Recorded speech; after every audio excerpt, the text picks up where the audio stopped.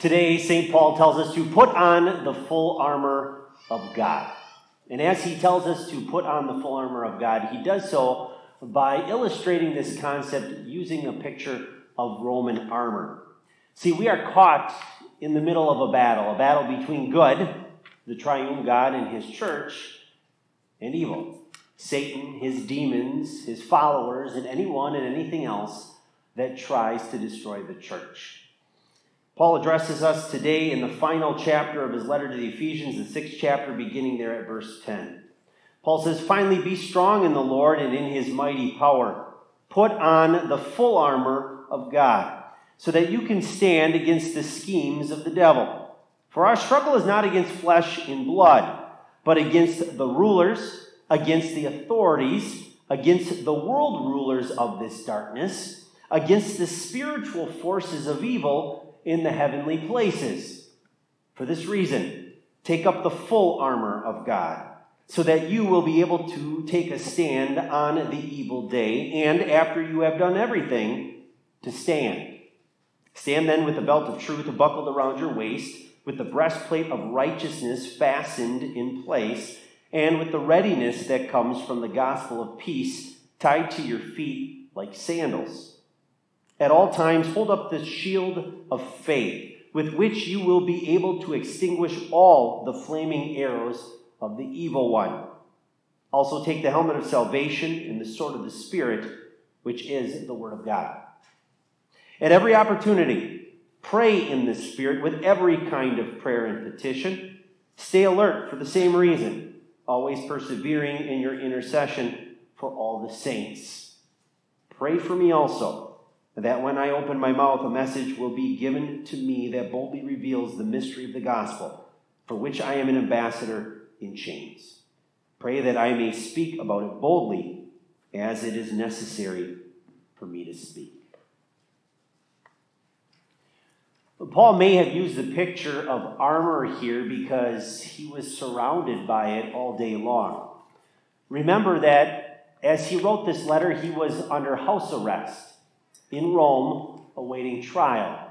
And so when you are under house arrest, you are surrounded by soldiers day and night. Let's kind of look at this and examine this armor.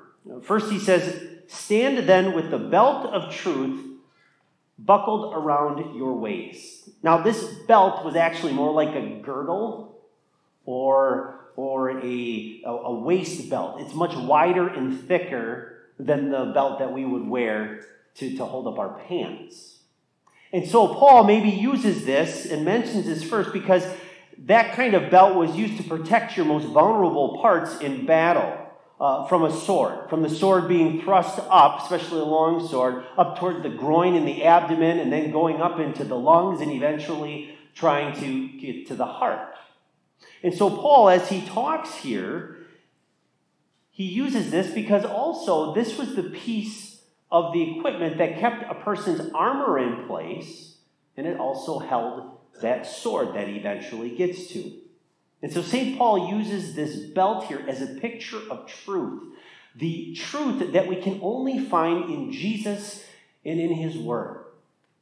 Jesus said, remember in John's gospel, "I am the way and the truth and the life. No one comes to the Father except through me." And then later on in the gospel he says, "Lord, sanctify them by truth. Your word is truth." The word of truth is the most important and essential armament of our inner being. Next comes, he says here, the breastplate of righteousness. That righteousness that comes to you and me by God only through faith. Writing to the Romans, Paul would say, "This righteousness from God comes through faith in Jesus Christ to all and over all who believe." This righteousness is our breastplate, closest to and protecting our heart. Next were those war sandals that were to give the soldier firm footing to be able to battle. Paul defines them in the terms of what a Christian needs for this walk of faith that we're on. The readiness that comes from the gospel of peace tied to your feet like sandals. a paradox, isn't it? The gospel of peace prepares us for war. We are reminded again and again in Scripture that we follow Jesus, who, Paul saying back in chapter 2, came to bring peace. But also, as Jesus says in Matthew's gospel, also the sword.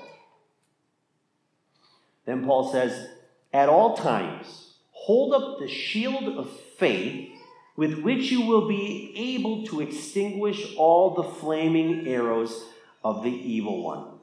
Don't imagine, some small round shield here like He-Man from when I was growing up, but rather, this was a much bigger shield. It was called the Scudam. It was 4 feet long, and it was 2.5 feet wide, and when held properly in the right battle stance, it protected the soldier completely from any attack coming head on at him. Literally, the Greek means a shield like a door. And so Paul uses this picture here as the shield of faith. The shield of faith is God's gift to us as it seizes and it comprehends salvation. It effects forgiveness for our past sins. It allows us access to God. It assures eternal life by the deposit of the Holy Spirit. And it promises you and me that we are holy before our God. Now, a Roman soldier wasn't obviously, even with this type of thing, supposed to hide his head because you can't see who you're fighting. You have to keep your head above the shield so that you could still fight your opponent. And so therefore you wore a helmet. Paul tells us the Christian wears a helmet in this battle. And on the side of it is written the word salvation. The reference to salvation here is a general one. Salvation protects the Christian, and it helps him or her on his or her walk of life, allowing you and me to keep our head up, to be able to keep it up in joy and with confidence. And finally here Paul gets to the offensive weapon, the sword of the Spirit, the Word of God. Now notice up to this point, everything that Paul has talked about has really been there for defensive purposes. But it would be pretty foolish for you and me to think that a soldier would go off to war without the ability to protect himself. It would also be pretty ridiculous to picture the Christian soldier not to have an offensive weapon either, because you know what you and I do? We have the sword of the Spirit, he says here. We have the Word of God. The sword of the Spirit is made by the Holy Spirit, and it is given by the Holy Spirit through the Word in the sacraments. It's God's powerful Word, and it is the most powerful. It is the best offensive weapon we Christians could ever want and hope for. The writer of the Hebrews puts it this way: the Word of God is living and active, sharper than any double-edged sword.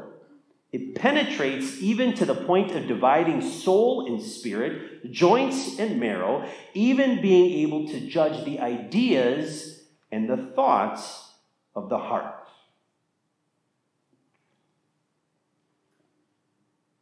What's your spiritual armor looking like these days? Is it all ready to go, all laid out, all shiny and polished like those football helmets will be here in a few weeks? Don't get excited, Viking fans. History repeats itself. Or is it in some room you don't go into much, in a heap, covered in cobwebs and dust, rusted out, and worthless? Of course, I'm speaking figuratively here, but here's my point. I'm going to be very blunt when it comes to what I'm trying to say along with St. Paul. The only way that you and I can possess this armor, the only way that we can keep it shiny and worth having, is by making sure that we use regularly God's means of grace, His Word and His supper. And so I'm not going to beat around the bush. I'm going to ask you a few questions when it comes to your armor, and you now have to answer those for yourself personally. How's your church attendance been lately? Do you plan on, as we start up again Sunday Bible class next week and we start Sunday school, catechism classes, do you plan on attending? If not, why not? Are you taking the time every single day to sit down and just even a few minutes meet God in His Word? Are you taking the time to meet Jesus in His Word with your family? And again, if not, why not?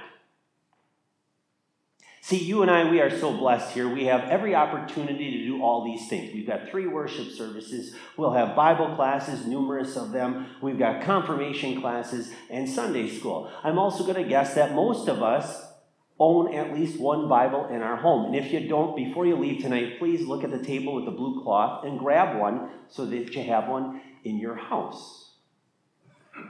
No, we all need to involve ourselves in all of these activities. Why? So that you and I, so that we can be ready and our faith is strong when the devil, the world, and our sinful flesh come and wage war against us. And the only way that you and I can be ready for battle, that our armor can be ready to go and be polished, is if we come and we read and we study the Bible and we receive Jesus in, with, and under His bread and wine at His holy supper. And so if we ask ourselves and we're honest with ourselves to the question of, are we ready for this battle against good and evil? We have to say no. Because on our own, we'd be massacred. And the reason that you and I would be massacred in that battle is because the enemies we face, they're much stronger than you and me. Remember how this started out. Paul says, for our struggle is not against flesh and blood, but against rulers, against the authorities, against the world rulers of this darkness, against the spiritual forces of evil in the heavenly places. And the leader of those enemy forces is, of course, the great, the powerful, the wily fallen angel, Satan, of whom we sing, at least during the month of October, deep guile and great might are his dread arms in fight. On earth is not his equal.